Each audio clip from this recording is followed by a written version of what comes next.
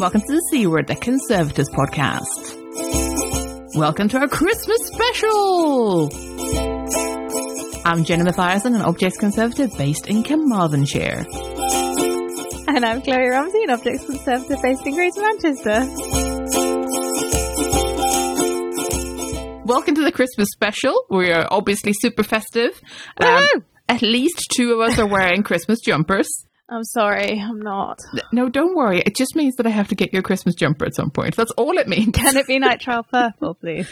The least Christmassy colour ever. I mean, I can't guarantee it because that seems like a difficult thing to do unless knit it. And I am no knitter, right? Oh, that one's on me, innit? However, I have mulled wine to manual. I also have a mince pie to make myself feel extra festive. Oh my God. And to help us with our festiveness, we have a special guest host. Would you like to introduce yourself to our listeners? Hello, my name is Anna Pajewski. I'm a material scientist and writer. I live in London and I'm wearing a Christmas jumper, but I don't have any festive tipples within reaching distance. So I'm feeling pretty sad right now. Oh no! God, if I could... welcome. Hi. Yeah, that's true. Also, hi. Welcome back, because you've been on the show before and it's really nice to have you back. Yay. Thank you for joining us. Thank you for having me back. I wish I could transport some magical Christmas spirits in the most literal sense to you at this very moment in time. For that pun, I will be delighted. Will you, in fact, now pour your presumably port, Chloe? It's always port or sherry. Yeah. Oh, that was beautiful. Oh, that is a satisfying noise. Oh my God, I want that as my ringtone to wake me up in the morning. Yes. You're welcome. I now get to drink the port. Excellent. Well, welcome everyone to the show. This is actually our 5th Christmas special. Oh my God, wow. What? So today I thought we would talk about Christmassy things, Christmassy materials in particular, because I am about that. And what better topic with a material scientist? I know, exactly. It's almost as if we planned this. It's like we did it on purpose. I thought we could have a think about, first of all, like what sort of Christmassy materials are around us, what our favourites might be, what the most horrifying ones might be, and also what we might find, like sneaking into museum collections and sneaking into archives and stuff like that. I had a little think about what we might find in collections, and I suppose ornaments is a very broad term. They can be things that hang in trees or things that are seasonal tat. And we have things like fairy lights in their different incarnations. You know, nowadays they're LEDs, but they haven't always been, right? Greeting cards, of course, a staple nowadays. A lot of these things Victorians just made up, which I'm really enjoying, by the way, from a history point of view. It's just stuff the Victorians really fancied, and we've kept going. I was thinking ceramics, but that's because I started thinking about what's in my sort of parents' house. Yeah, so I was about to say, I knew you were going to bring up the parents' decorations, because you say a lot of things were invented by the Victorians, but it's actually not far off that we probably have hand-me-down Christmas things. Oh, yeah. Oh, no, absolutely. Like, you know, the Christmas angel at the top of the tree or something. And that's might not be that common for it to actually be Victorian, but it's not that far off. Like, you know, great-great-grandmothers type thing. Oh, yeah, no, that's true. That's absolutely true. And I quite like that. I'm just curious, what's a potential hand-me-down or treasured family heirloom around Christmas for some of us? So on my mum's side of the family, we have a treasured family heirloom, which may well be approaching Victorian times age. It was definitely my great-great-grandmother. She had a little sugar model of Father Christmas, probably about 2.5, 3 inches tall. Oh. And that goes on the Christmas cake every single Christmas. Oh my God. It's literally just made of like sugar. It's like a sugar model. I guess a bit like icing. It's probably got maybe some egg whites in there to bind it together or something, but it's painted in like red and green. Oh wow, painted. And it's just this little Father Christmas. So he goes on our Christmas cake every year. Amazing. And yeah, that's something that has lasted in the family for decades and decades. That is amazing. And that's extra fun because I feel like that's something I've brought up before, is that my mum still hangs in her Christmas tree some sugar decorations. That's like spritzed sugar that are like in the shapes of hearts and stars and stuff. Quite thick, quite dense. They're not as delicate as they sound. They're quite chunky boys. And they hang in the tree every year. And I think they're probably great-grandparents, right? They're old. They look really good. Sugar basically lasts indefinitely unless something eats it. So I was going to ask, what do these things look like? Is there any sign of yellowing? They're very ours aren't painted, so I thought it was interesting that the Santa is painted. That's cool. I wonder what they painted it with. But the ones that my mum has, like, I think one is must have had food coloring in it somehow, because it's like a light green, like a mint green, but it's not painted. It's the material that's that color. And then the others are just plain white, so just like plain sugar paste of some description. But again, I think there must be quite a lot of egg white in there somehow. I don't know why I've always thought that, but it's just something about it that they're really hard. Like, you would have to really try to smash them as well. So they're surprisingly durable. And I say that because we've had cats all of my upbringing, and they love knocking over the Christmas tree, and they've survived every time. Same with Father Christmas. Incredibly dense, very solid, like completely.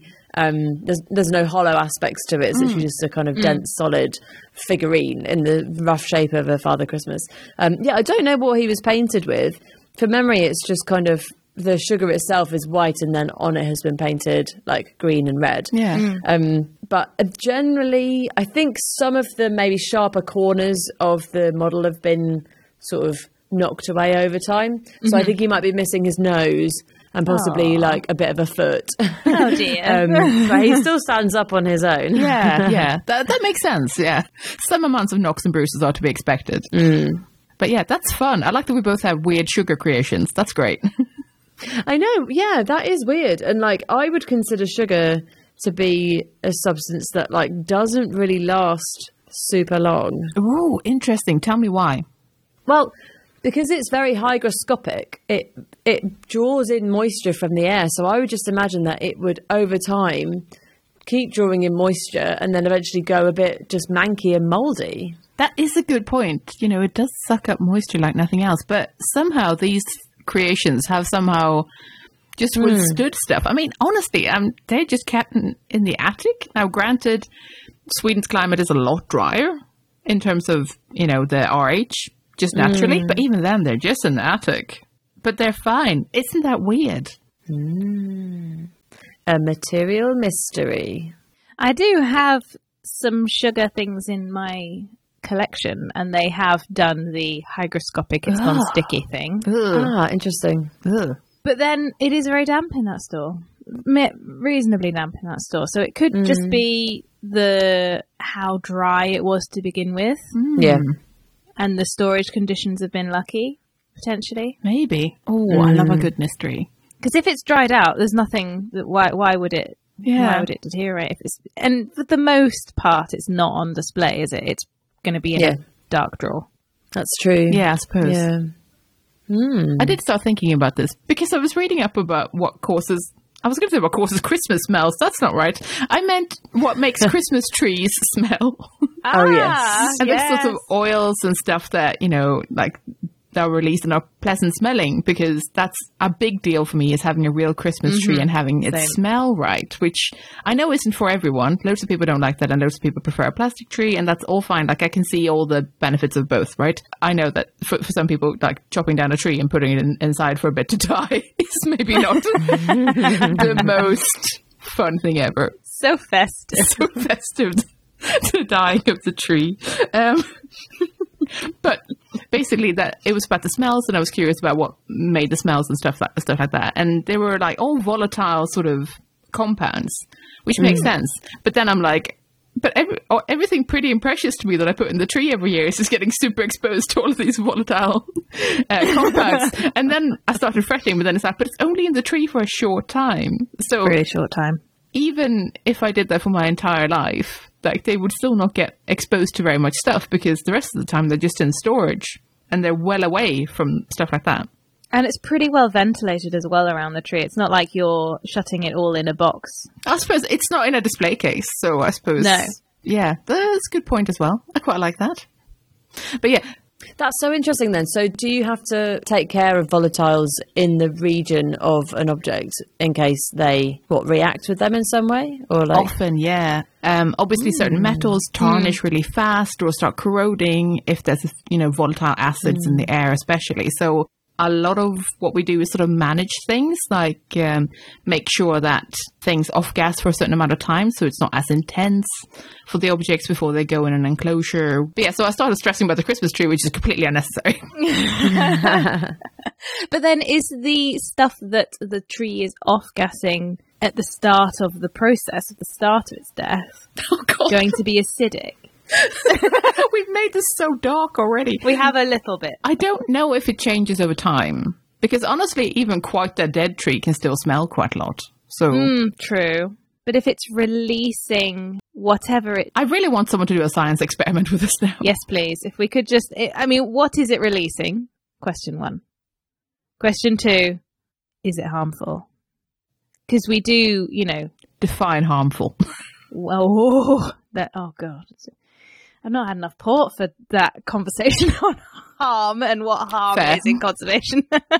The thing that jumped to my mind when you started talking about things to put on Christmas trees and over history is obviously things that have changed massively just with the materials that we use. So before it may have been wood, sugar, apparently, glass, ceramic, potentially, textile. Now it's mostly plastic, I think would be fair to say. Mostly plastic. Even the textile stuff will be plastic textiles. It's quite a lot of plastic. That's true. I suppose there will be synthetics rather than natural stuff. Although there is, of course, now it's swinging back in terms of trends for it to be more natural fibers and more natural materials. But it's also interesting to think about it from the very early beginnings. A lot of stuff that went in the trees was edible stuff. It was like apple slices and orange slices and, and bits of cinnamon stick and, sort of whatever was lying about in some ways as well. In Sweden, for example, people put a lot of sheep's wool hanging in trees, for example, because it was nice and dangly and pretty. That's cute. It's sort of whatever was lying around could go in trees, right? And in some ways that's certainly true still.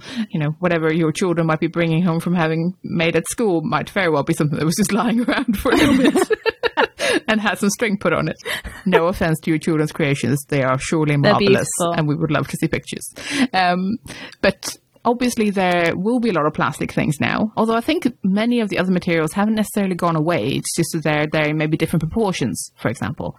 I'd certainly say that there are a lot of glass ornaments still, for example. And maybe not as many metal ornaments as there used to be. It's hard to say. A lot of this is about sort of fashion as well, in some ways, like what's fashionable at the moment, But yeah, there's a very wide range of materials of things that we just put in trees, to be honest, which is quite fun. I would say that probably the similar materials will be used. Obviously, the Victorians didn't have plastic, but I think plastic is just so much cheaper than all of the others that like everything that was available previously will still be available. It's just that there's now like the lower end of the cost scale has just been like massively extended so that you can now get really, really cheap stuff for the Christmas tree, which the majority of us, let's face it, would probably go for.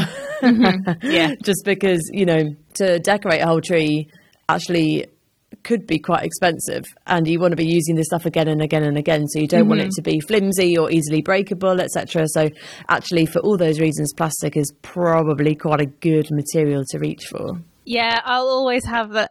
It's a stupid anecdote and I don't even really like Mr. Bean as a comedy sketch, but there is a Mr. Bean sketch that I just have in my mind whenever I think about glass ornaments, that he's in a department store and there's 2 baubles and he's trying to choose between each of them, and to test them he throws one of them on the floor and it smashes, and he throws the other one on the floor and it bounces back into his hand and he chooses that one, obviously. And I'm like, yeah, And it just sticks in my mind because I think, why would anyone have glass ornaments? Obviously, it's because they're nicer There you go. than, potentially plastic ones. But, as you say, Jenny, cats in it. I don't want tiny shards of glass in my carpet. Yeah. That's it. Yeah. Yeah.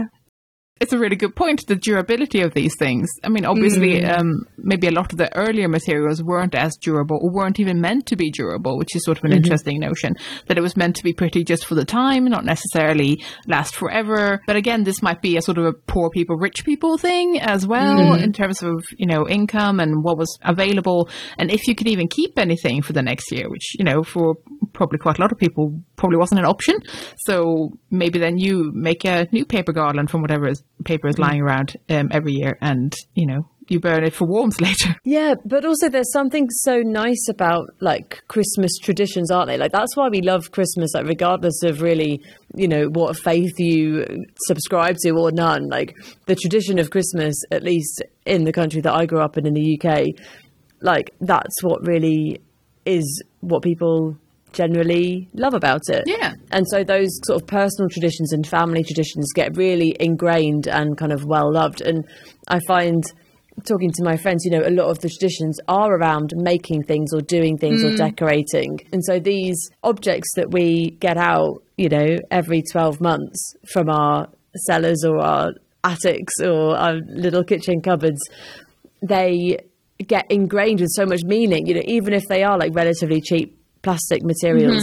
Actually, the fact that you do that and it's the ritual of it and it symbolizes, coming together as a family or coming together with friends and sort of reflecting and having that time off work for lots of us. It's for hopefully the majority of people, it's quite kind of happy tradition. And so these objects, as weird as they might seem, like a little random sugar model of a man, like those objects get ingrained with so much meaning and kind of feeling for groups of people and families that, it's an interesting phenomenon of the value of stuff getting massively elevated simply by what it symbolizes. Yeah. And I sort of wonder if this is one of the reasons that there isn't more Christmas stuff in social history collections. Having worked in a few, I feel like there's always this conversation, say October, November time. People who are working in the museum but don't necessarily know the collection, sort of maybe the social media team go, what do we have that's Christmassy that we can put on social media?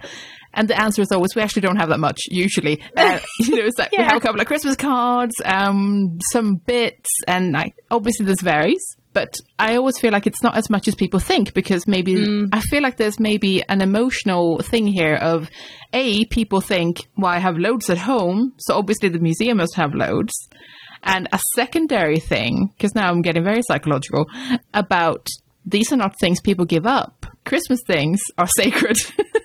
Christmas things are full of meaning and memory, so we keep them. We don't donate them. And on the off chance that they aren't that special, they probably don't get donated precisely because of that. Like then they go to a charity shop, not a museum. Or if it has a lot of personal story, because, nowadays we're sort of all about story in museums, that we want the personal story behind something when we accept something into the collection. Then people may just find that actually that's still too personal. I still want to keep this. This is mine to treasure, and I'm not going to give it to a museum. And I think that might actually be an interesting thing that I haven't really thought about before.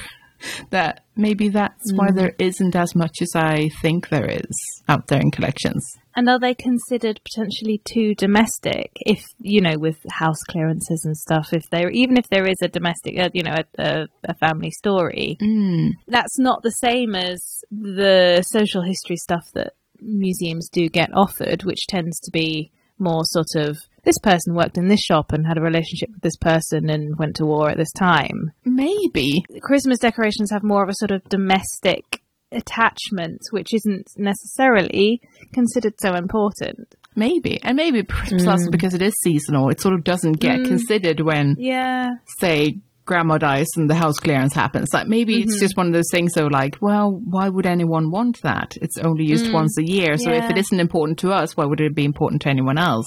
Even if the story might be, well, we saw this on grandma's Christmas tree every single year. She made it in, I don't know, art school in Hamburg. I don't know. You know, like there might be a story there, but maybe it's not considered sort of shareable. Also, I think there's something interesting talking about family Christmases. Like the majority, at least in my family, like Christmas is obviously celebrated by the whole family, but it's particularly precious for children. And so I wonder if there's an element of like, these objects are most precious to the youngest members of the family. And so when it's the adults making the decisions about what to get rid of, they're going to be less sentimental about that stuff than the younger generations would be. Maybe, yeah. Oh, that's another interesting aspect. I quite like that. I want to think about plastics. Oh, God. So, I know. Go on. So what you're saying, Anna, is that we are still collecting important things, but now they are plastic, potentially. So we're going to be trying to kind of curate our own, you know, family heirlooms, essentially. But a lot of the materials will be, you know, hard polystyrene or... Like a lot of things are PVC. Potentially, yeah. I'm thinking polypropylene is the word that I was struggling with. Polycarbonates as well. Like, you know, the hard plastic stuff would be polycarbonate. Yeah. And acrylics and things like that. We have sort of unknown lifespans on a couple of those. Yeah. Well, we have ideas, but maybe not precise ideas. Although that being said, we often don't have precise ideas for most things that we look after. It's more that we have a general sense of it. As for, I think we're still working on trying to figure out maybe almost like milestones of what might be an average lifespan for a plastic object, depending on the type of plastic, depending on what else is in the object, depending on the coatings, etc. Well, the general message is that they're going to go a bit yellow and a bit brittle, and some of them might be a bit sticky. But then there's also coatings. Yeah. Because if you imagine I'm thinking of a hollow icicle bauble shape. Sure. Covered in a silver that does flake off. What's it made out of? Why is it flaking off? Yeah. In what way is it going to deteriorate further? I think it's a really good point that like the life of, or the kind of the end of life of these objects is so difficult to ascertain, especially for, you know, you guys are professional materials people, like it's your job to work out what stuff is and what's going to happen to it, but like the majority of us, when we are standing in our kitchen looking at our recycling bin and looking at an object and thinking like, can this go in? I don't know. What's it made of? It doesn't say. Like, I don't know if this is recyclable, so I'm just going to put it in the bin. You know, there's that element of it. And I think as well, it's only exacerbated when you have mixed materials in an object.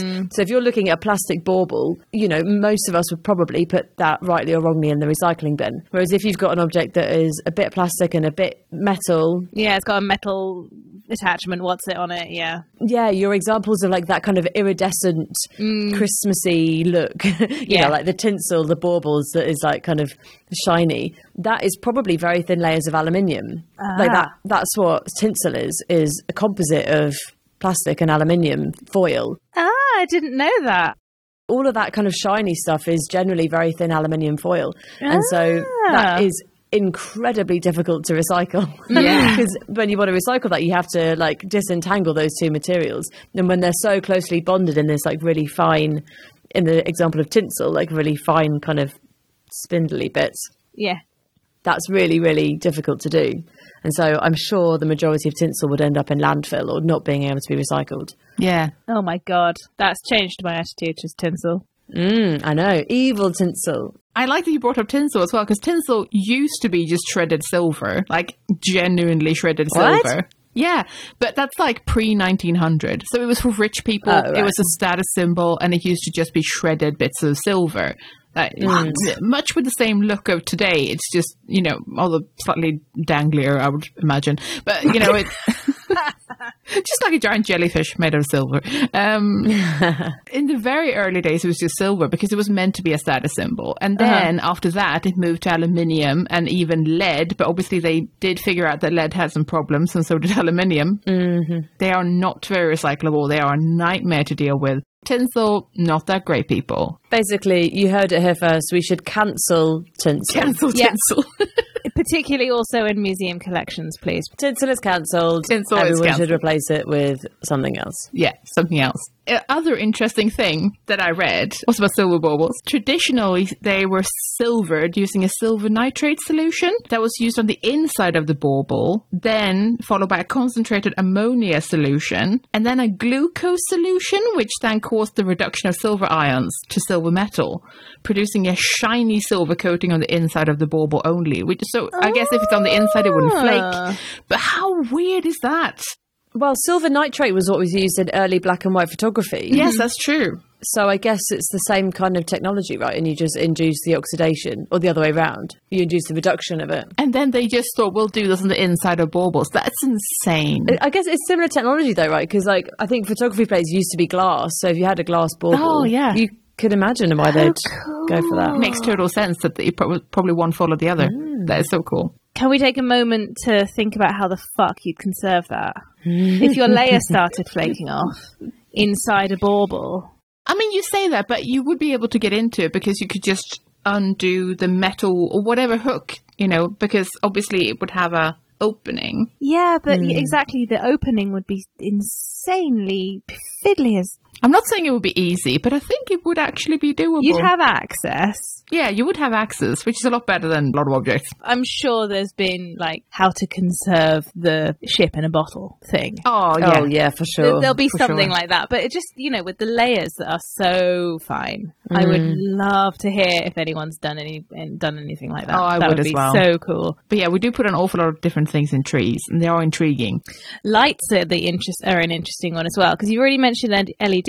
Yeah. And one of my sort of main, family Christmas tree decorations memories, apart from, I think I've mentioned her before, the angel or the fairy on the top of the tree, little ceramic faced 50s, we think, and a compressed board body and little wings. This truly sounds like it could be either sweet and adorable or truly horrifying. Oh, no, she's sweet and adorable. Okay.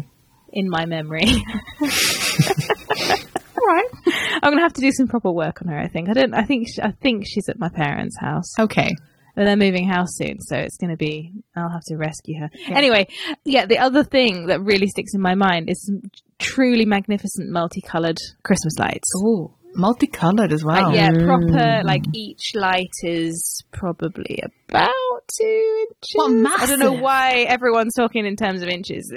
Massive. Properly big. Oh, wow. Glass, unscrewable bulbs. Okay. And you had to check every single one. Yeah, because they're in series. Because it was on a single circuit. Of course, and yeah. Yeah. I remember that. Yeah. And I think they got hot as well, so they were incandescent. Yeah, I was going to say, if they're incandescent, then they will also get warm, which can be a problem in and of itself. Yeah, well, that's the thing. Don't let them unattended. Ooh. Obviously there's the incandescent bulb things. But another thing that sticks in my mind on the subject of Christmas tree illumination, fires. I mean, yeah. And putting candles in trees. Yeah, I mean, candles in trees are an intriguing thing to begin with. But still, sticking with the light bulbs, I mean, there are some absolutely intriguing things there about how long you can keep that going for, because obviously you need to replace light bulbs. Yeah, exactly. That type of light bulb, probably not made in the right size for you anyway, but... no. Even finding a replacement there might be very tricky, to be honest. Also, sort of, depending on when it was made, the coating on the wires could become sticky or friable or weird, because obviously usually some sort of plastic that isn't actually that great in terms of aging. I remember these lights from, the earliest memories, 3 years old, to 17. Yeah, sure. So they were around for a while. This is fun because this is almost more of a family history discussion than it is a conservation one in terms of a museum setting. Because in a museum, I'm almost certain that if a museum acquires a box of lights, it will remain in the box. It will be, neatly laid out in the box, and it will be about the retail packaging and opening up the box and seeing them, but not actually unraveling them or plugging them in. So it's much more about maintaining in a family setting, which is very important from a family perspective, and living your nostalgia dreams. That is very important. So that's super interesting. But then if you were to accession something like that, in a collection. Say they were... Oh, please don't say they're part of an artwork or something, because then you have to keep them going. Well, I was about to say, if they are accessioned as Mrs. Somebody or other invented something super important, and she was inspired by these sets of lights that was always used in this Christmas setting, blah, blah, blah. And it was the illumination of the lights that inspired the blah, blah, blah, blah, blah. Surely then the lights would not be in packaging. They would be in amongst other things, and it would be the illumination of the lights that would be the important aspect of the thing. You would have to keep them working. Oh, go listen to our dynamic objects episode. So it would be the illumination that would be interesting. Yeah, I can see that. But you wouldn't be able to replace bulbs. Yeah. Although that may just be part of the deal, that we'll display it for as long as is possible, and then eventually it will become worn out, essentially. Yeah. Like one bulb will go and then we can't do that anymore. Yeah, you'd have to record it visually or something. Yes. Interesting conundrum. I like it in a way that I hate. It is fun because I also have a box of lights that I would like to keep going. Although I think I can get away with maybe replacing them with LEDs, because it's not really about the light itself. It's actually about the shape of the covering that goes over the bulb. And is that plastic or is that glass? Glass, actually. Oh. I know. This is old school. It sort of looks like a weird snowy star thing. They're really weird. They're really weird, but I've never seen anything like them, and they were always on the Christmas tree growing up. It's interesting that lights can be important, like, at all, because surely it can be any old fairy lights, but actually maybe it can't. Maybe it can't. I think my concerns with fire safety and plastics deterioration makes me think, oh, you know what? Modern LED lights from IKEA. They're great, aren't they? It's fine. So we know LEDs last for a while, but I'm curious what the materials around them, how they last. Because just because we know that LEDs have a very long lifespan doesn't necessarily mean that all of the things around them do. The materials are. Yeah. But that may be a very separate topic, to be honest. But candles, you brought up candles, and Jesus Christ, candles. But candles in Christmas trees, totally a thing. I have loads of little, almost like clippy things that clip onto the branches and you put a candle in. A real one? Yeah. Oh, Jesus. Now, I have not used... I thought it was just like mad Victorians that did that because they didn't mind the houses burning down. I have not used them. They are antique. Oh no, it happened again. Maybe that's why there aren't very many really old Christmas decorations. They're more exactly. There you go, you've solved it. I have not used them with real candles, but I do have a box full of them. And every now and then I will take them out and I will examine them. And they are like, they're made of like cheap tin or something. And with like a single... metal coil or spring even, that's obviously iron because they rust. But candles, in a more general sense, probably do end up in collections, to be honest, because sometimes you get really ornamental, strange candles or countdown candles, you know, like ones that count down to Christmas. I bet that stuff does end up in museums. Wax is a weird one because obviously a lot of modern candles are paraffin wax. Or the bog standard candle tends to be paraffin wax, which ages okay. But, you know, you want to make sure that you're not near a heat source, of course. So chemically, what happens to wax? Do you mean when it melts or when the candle burns? And when it's subjected to high humidity, for example. Oh, I don't know about humidity. I mean, if it's oily, then it won't really get affected by humidity, right? Yeah, it should repel that pretty well. Yeah. You know, unless there's a coating on it that isn't. Yeah, sure. Possibly stuff printed on a candle might react poorly to things like humidity, so the adherence would stop being quite as good depending on what they've used. I seem to recall a lot of markings on candles, because now I'm thinking of the countdown candles again, where it's like you light it a little bit every day. They tend to be almost like rub-on transfers. They're sort of applied. They must be pressure applied quite gently or something. That means that they can't have a tremendously strong bond. So I would imagine once you start messing with the RH, maybe that would go. How about when they burn then and when they melt?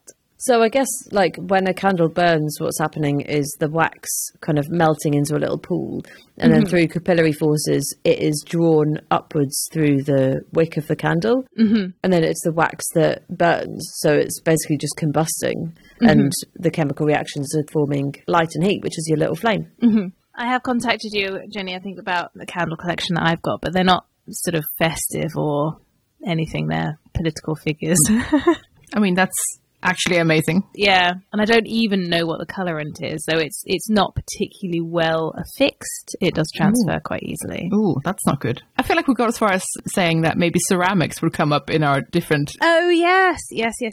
Yeah, immediately I thought of basically some tableware that my parents have. I don't know if this is a thing that other people's parents do, because mine are quite old. I say that with love. They're early to mid-70s, and they have special tableware that they bring out every Christmas. Yeah. There's special plates, special bowls. We do, yeah. I have a very mixed emotional response to these things, because on the one hand, I love them because it's tradition, and it truly feels like Christmas when the ugly bowls are on the table. On the other hand, they are ugly as sin.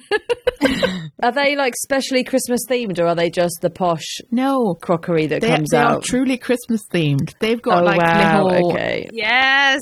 The edges of the bowls look like little wreaths almost. Like they have evergreen things on them.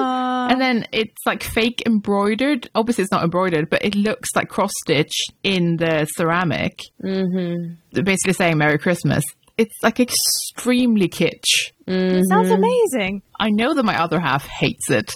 But on the other hand, I'm like, I think I need to look after this forever. You 100% do. And I wonder if more people have this. That's the thing that sort of surprises me that I don't see more in collections, because social history museums do tend to have an absolute metric ton of ceramics of all types, usually commemorative or special occasions. So it sort of surprises me that I don't see more of the sort of Christmas tableware and stuff like that in collections. Although I have come across one or two jugs with like robins and holly on them. So, but I guess, you know, this is the stuff that you would inherit through the family, right? So it would tend to be reused, and because it's only used once a year, it's not going to have all that wear and tear that you would have for your everyday crockery. Yeah, exactly. People would want to keep that stuff in the family and keep the tradition going. Yeah. We have the Christmas dragon plates. Wait, what? And we're not sure why they're called dragon plates. I'm not even sure if the little red creatures on them are dragons. I think they might be. This sounds mental. I love it. I think they're Edwardian. Okay. Like early 1900s-ish. I think that's them, and there's a number of those, and I think that there are there are plates, matching bowls, and importantly, a matching gravy boat with a lid. Oh my God. I know, and every year they come down and I've got to wash them because they've got dusty or something. You want to freshen them up before you eat stuff off them, obviously. This sounds immense. As soon as I started conservation, I was like, there's a crack in this. Oh, not noticed that before. And I'm just dunking them in some hot water and giving them a scrub. Yeah. Oh dear. But as you say, it's only once a year. Yeah, it is. That's true. So it's not so bad. And if we didn't use them, what would be the point? Yeah, exactly. At some point, I must see these festive dragons, because that sounds insane. You'll probably look at them. Or I'll see if I can get my parents to take a photo of the gravy boat or something. I've never heard of Christmas dragons. They're not Christmas plates. They are plates that are used because they're special, rather than because they are, like, as you say. That's the other type of distinction, gotcha. Yeah, exactly. That's the same with my family. They've got like the special plates that would come out like when people come round for dinner or at Christmas, or like the nice ones. Yeah, that will be like the special occasion crockery. So I have a question though. Like, I feel like all of us are like broadly a similar age. What age do you get to when you have more than one set of crockery and one of those is the nice set that is the Christmas crockery? Because I personally have not got to that stage yet. Well, who has the space these days? Who has the space, guys? I was going to say, I move house regularly. I can't do that. No, exactly. Imagine. I barely have enough space in my cupboards for the plates that I need. I know, I don't know how they do it. And the cutlery that I use. You know what, I think maybe older people just have access to a special pocket dimension that we just don't know about yet. Maybe once we get to 40, they tell us. Yes. Oh my God, yeah. Maybe. I think so. It's like the special TARDIS thing that exists in everyone's attic. I think that maybe must be it. Maybe it. That must be it. Yeah. Okay. I'm going to keep going with my mismatched bowls from being a student still. Is that, do we think, going to change the sort of material culture of Christmas. As in, can people inherit their special plates? Or... Yeah.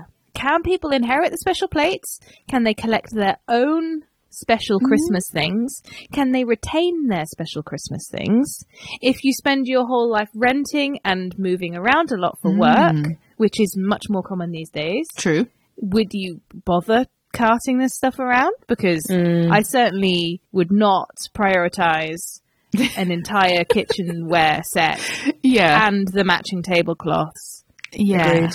Yeah, it's bollocks to that. Really good, like, anthropological question. I like that. Yeah. And something that hasn't been considered. I mean, granted, it's probably more important to, tell people that what we really need is, like, reliable working practices and ability to settle down if you want to and stuff. But, are people going to be changing the way they celebrate Christmas? That's the really big question. Today it is. For today only it is. Today it is, yeah. There is something that occurred to me whilst we were talking about, Christmas dinner plates and keeping stuff around for every year and stuff like that.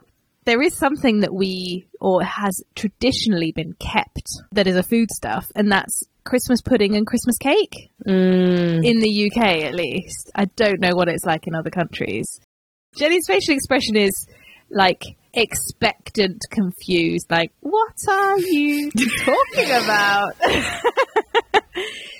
Have you heard of this tradition of keeping your Christmas cake? No, is this like the wedding cake thing, or like you keep a slice? It's a bit Similar. Similar, Weird. yeah. So it's not uncommon, I wouldn't say, to have a really old Christmas pudding around.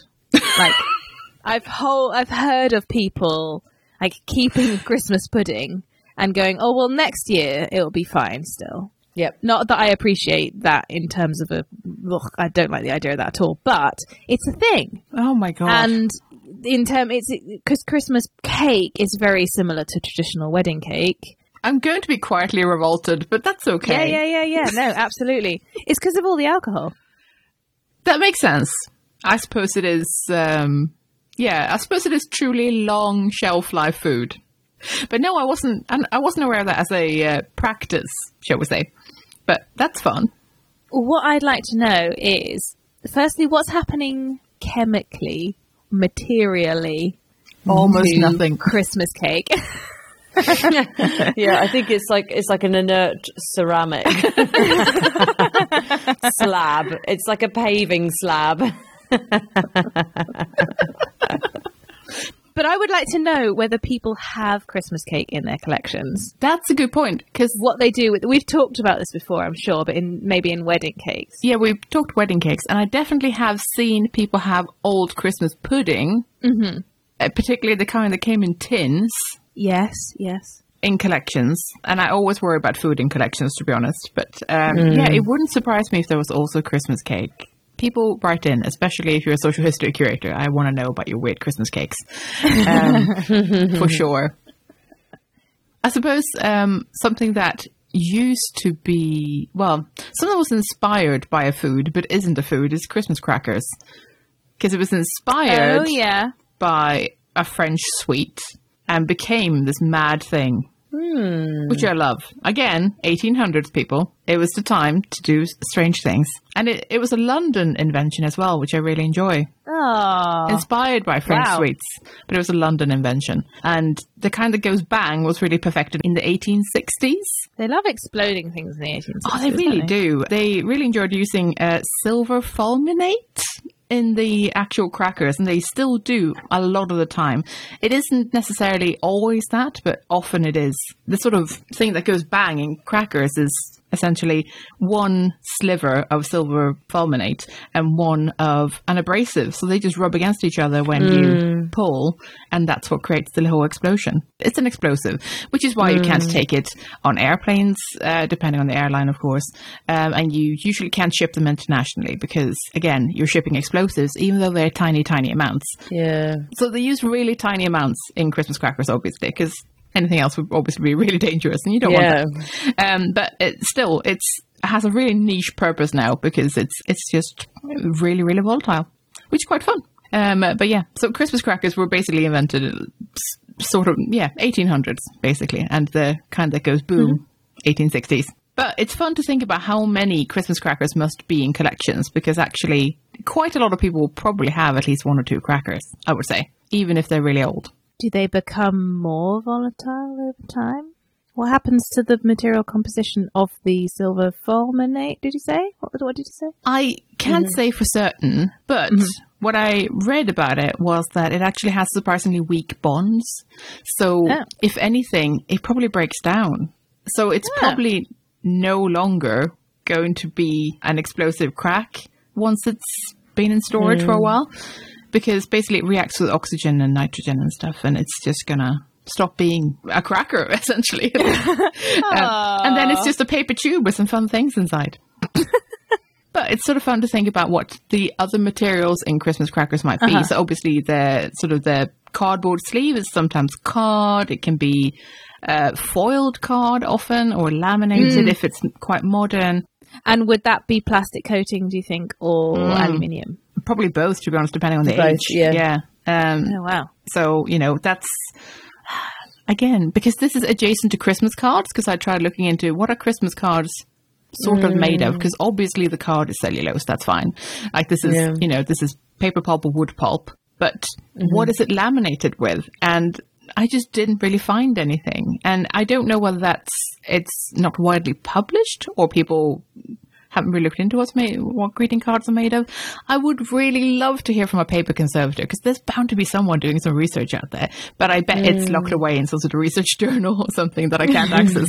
But I would love to hear about what, like, sort of cards were historically coated with, and what they are coated with now, because I'm surprised at how little I can find about that stuff. Even the cracker cards, like the cardboard tube of them would be, different materials. And then each one usually includes a hat, a toy, and a joke. The joke will be written on a small paper note, which is fine. But the toy can be plastic or metal or wood or, loads of different materials. And depending on what's happening inside the tube, they may or may not react. And over time, depending on storage, start rusting through, or that would be a candidate for X-ray or something, wouldn't it? Oh, that would be so fun. X-raying Christmas crackers. How fun would that be? God, I hope someone's done that. But otherwise, it's a sort of like nightmare Kinder egg, isn't it? Like, what could possibly... Like, over time, you've got no idea what materials you're looking at. Oh, yeah, that's true. Unless you went inside the end. You can get little endoscopes and stuff. No, that's true. Yeah, you totally can. And one day I will play with one. Also, it got me thinking of, like, tissue paper, because obviously the hats these days are usually made of tissue paper, although they can be made of, like, foiled paper and some other paper types as well, depending on how fancy you're getting. But usually it's tissue paper. Now, that's going to be quite acidic, I should think. And God knows what colorants they're using, because usually the color on tissue paper does tend to run quite a bit as well, if it gets wet, for example. It goes really funny with age in terms of, like, how it yellows and how the color sort of drains out of it. And again, this is less of a problem if it's inside a cracker, I suppose. It's a problem, but you're not going to see it. As for if it's a cracker hat that's outside of a cracker and is exposed to light, that would be sort of interesting, because it would quite quickly stop looking like a cracker hat.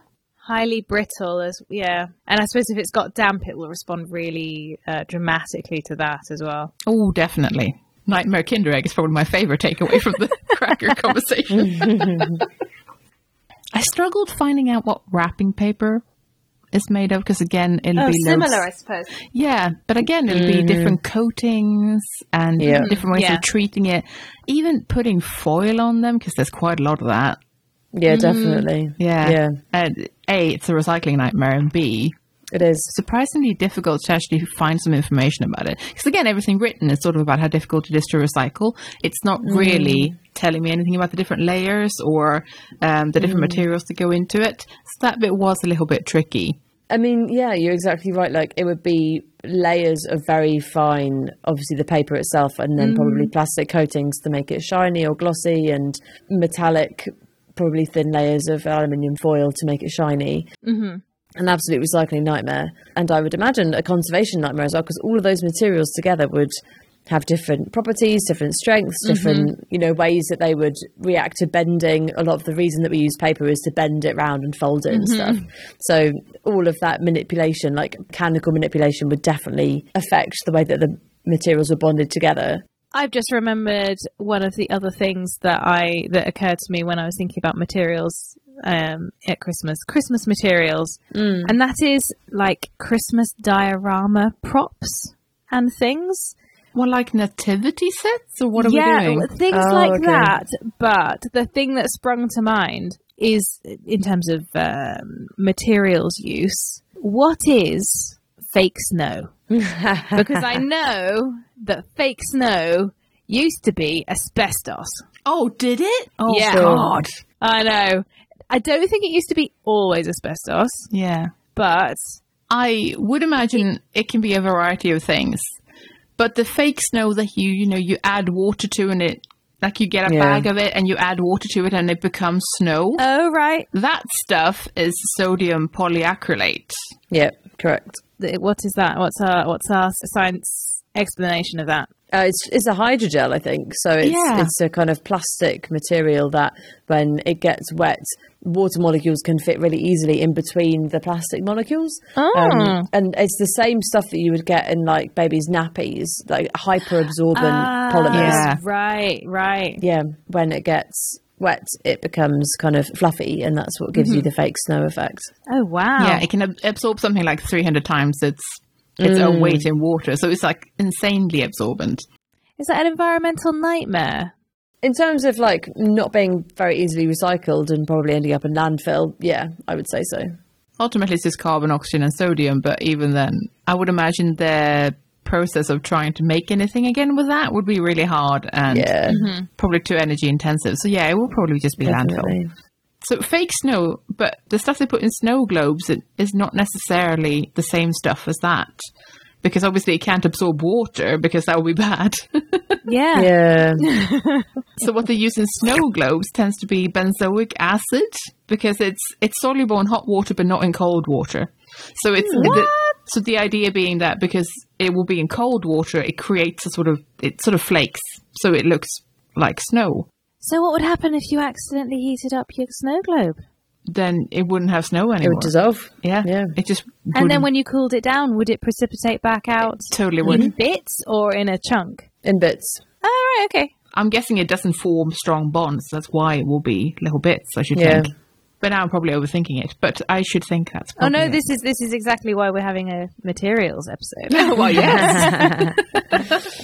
Yeah, I reckon that's how they would make the little bits in the first place. Yeah, exactly, right. So if you cooled your snow globe down, you'd get more snow? Oh, potentially. Yeah, potentially you would get a tiny bit more snow. So in the summer, your snow globe has less snow than in Oh, the winter. that's adorable. I want to get a snow globe and try that now. Yeah, me too. Is it all the same? I mean, I cannot possibly answer that. And I can't imagine it's the same with all things, because I'm just thinking of, like, I've definitely bought stuff at, like, Hobbycraft that's just like a powder that you just put in, and that's definitely not benzoic acid. That'll just be, like, presumably little bits of plastic flake. Bits of plastic. Yeah, that's what I thought it would be. But I think if it's like if you see what I mean, manufactured snow globe, I would assume that it's benzoic acid and not little bits of plastic. Because the thing with the little bits of plastic is it clings to the outside of the globe. It doesn't fall right. As for the benzoic acid, will actually distribute itself a little bit more like snow. It's actually it's not a bad substitute if you lived in an underwater world, I suppose. How does that deteriorate then? So if you had a very old snow globe? I mean, my main concern with snow globes is that the liquid will leak out. In which case you're presumably just left with some white stuff and no liquid. The benzoic acid wouldn't evaporate. So you'd just end up with like a snow globe that's naked and full of white stuff. Ugh.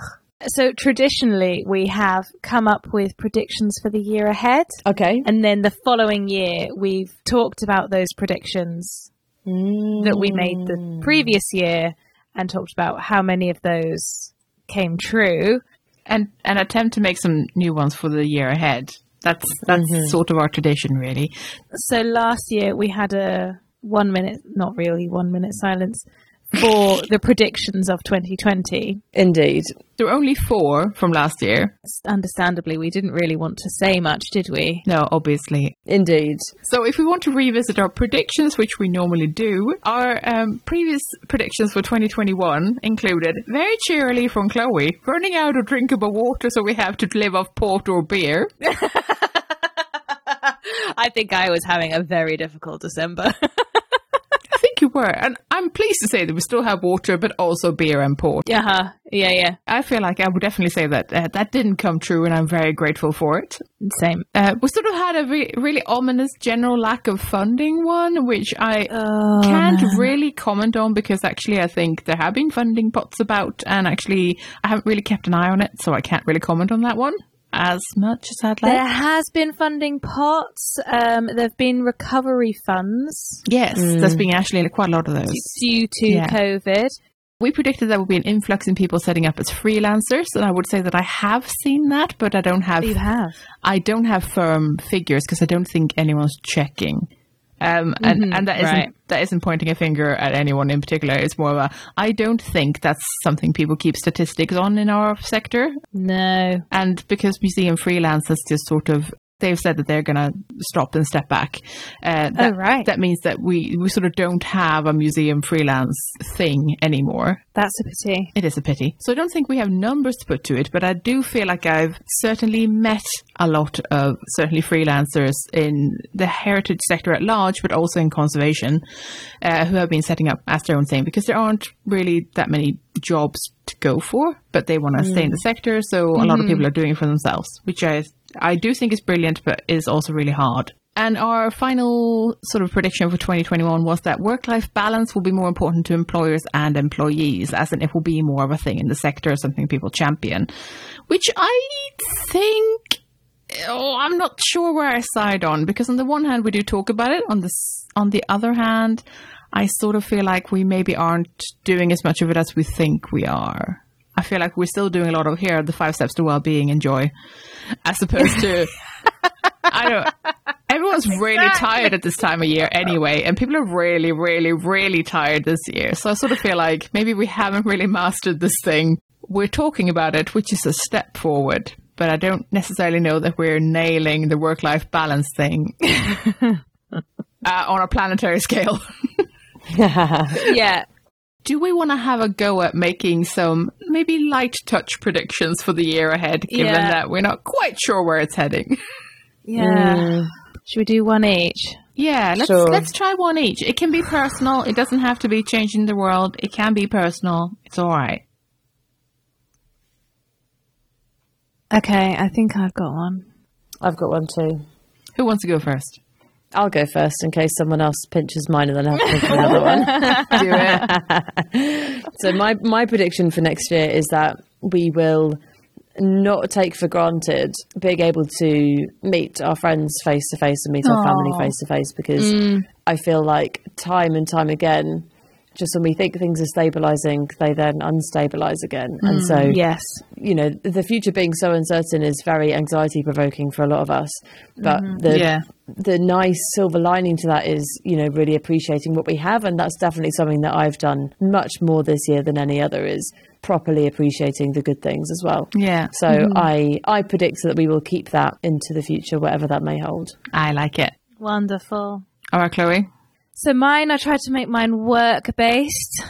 So while museums are getting busier, because we're trying to do all the work that we haven't been doing for the last year and a half, I predict that the private individuals or the community groups with collections or objects that they want conservation work being done on, more of them will seek conservation advice and funding for that conservation work because of basically the amount of time people have had to look around at their stuff and think about projects that they want to do and, you know, ways that they want to engage. I like that. That's very good.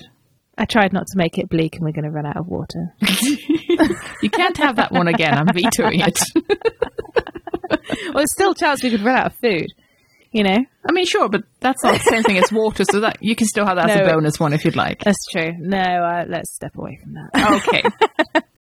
I will make 2 predictions, one for the podcast and one for me personally. Oh. I know, I'll be cheeky. I predict that I will actually put up the goddamn transcripts for the episodes that we've had transcribed by volunteers. Yes! During well lockdown. Done.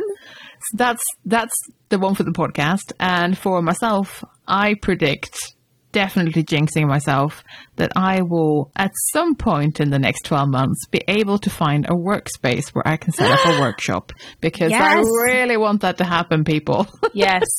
It's going to happen. Definitely jinxing myself. But that's fine. At least I've put it out there for the gods to ignore. Thank you both so much for joining me tonight. It's been really lovely. Do you have any particularly Christmassy greetings for our listeners? Don't think about how old your Christmas cake is. Just eat it. It's going to be a lovely day. That's all I got. Mine's a cheesy, selfish plug. If you haven't got anyone a Christmas present yet and they like materials, then you should buy them my book for Christmas. Yes. And what is your book called? It's called Handmade, A Scientist's Search for Meaning Through Making. And it's all about material science and craft and history and stories and cool people. And where can you get it? Everywhere that you can get books from. Perfect. Brilliant. We'll put some links in. And also there's a review of that book in one of our previous episodes. I will put the link in, just so you know. Yay. And I just hope everyone has a really nice Christmas. Maybe acid-free if you so desire. And yeah, just look after yourselves. Take this time to look after yourselves because you are more important than your objects. Fact. Oh my God, I love that. You should get a tattoo of that. I will end on one final crap joke because I could only manage to think of a single cracker level joke this time. Go for it. Why did the bear dissolve in water? I don't know. Why did the bear dissolve in water? Because it was polar. And on that note, Merry Christmas, everyone. Merry Christmas, everyone. Happy New Year.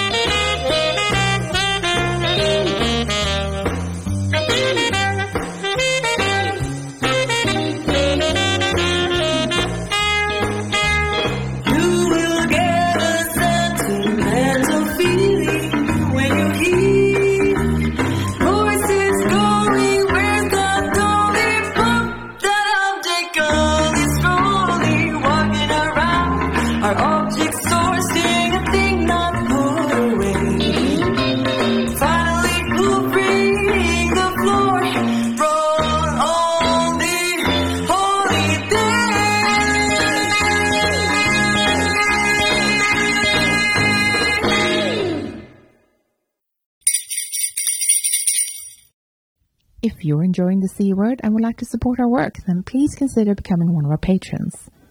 For as little as $1 per month, you can help us keep our episodes online and more of them coming. Patreon helps us meet our regular costs for the show, and also to plan ahead so we know roughly how much of a monthly budget we've got. That's super helpful when you're trying to do something special like buy a better microphone or save up to go to a special event. Your support also helps keep us free of advertisements. In return, our supporters get access to our archive of extended episodes, which you can only access on our Patreon page. Yeah, for that $1 a month, you get a little extra audio enjoyment. We've crunched the numbers, and it's about 10% extra content on a regular basis. That's not bad for less than a cup of coffee, eh? If supporting us sounds like something you'd like to do, then head over to patreon.com/thecword and join our bunch of absolute champions. Thanks for listening. We're The C Word, and you've been listening to Anna Poshaisky, Chloe Rumsey, and me, Jenny Mathiasen. Join us next year for some more awesome content. And in the meantime, Merry Christmas and Happy New Year. Thank you so much for being our listeners. In the meantime, you can check out our website at thecword.show, tweet us at The C Word Podcast, or simply email us on thecwordpodcast@gmail.com. The intro and outro music is Spring by Didi Music, used under Creative Commons Attribution License. Additional music and sound effects by Callum Robertson, Sound Bible, and Envato Elements. This has been a Wooden Dice production.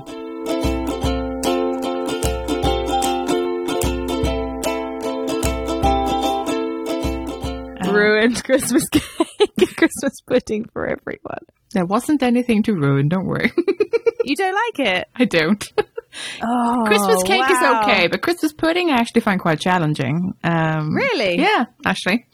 Oh, but it's the perfect vehicle for double cream. But I could just have double cream. It's true.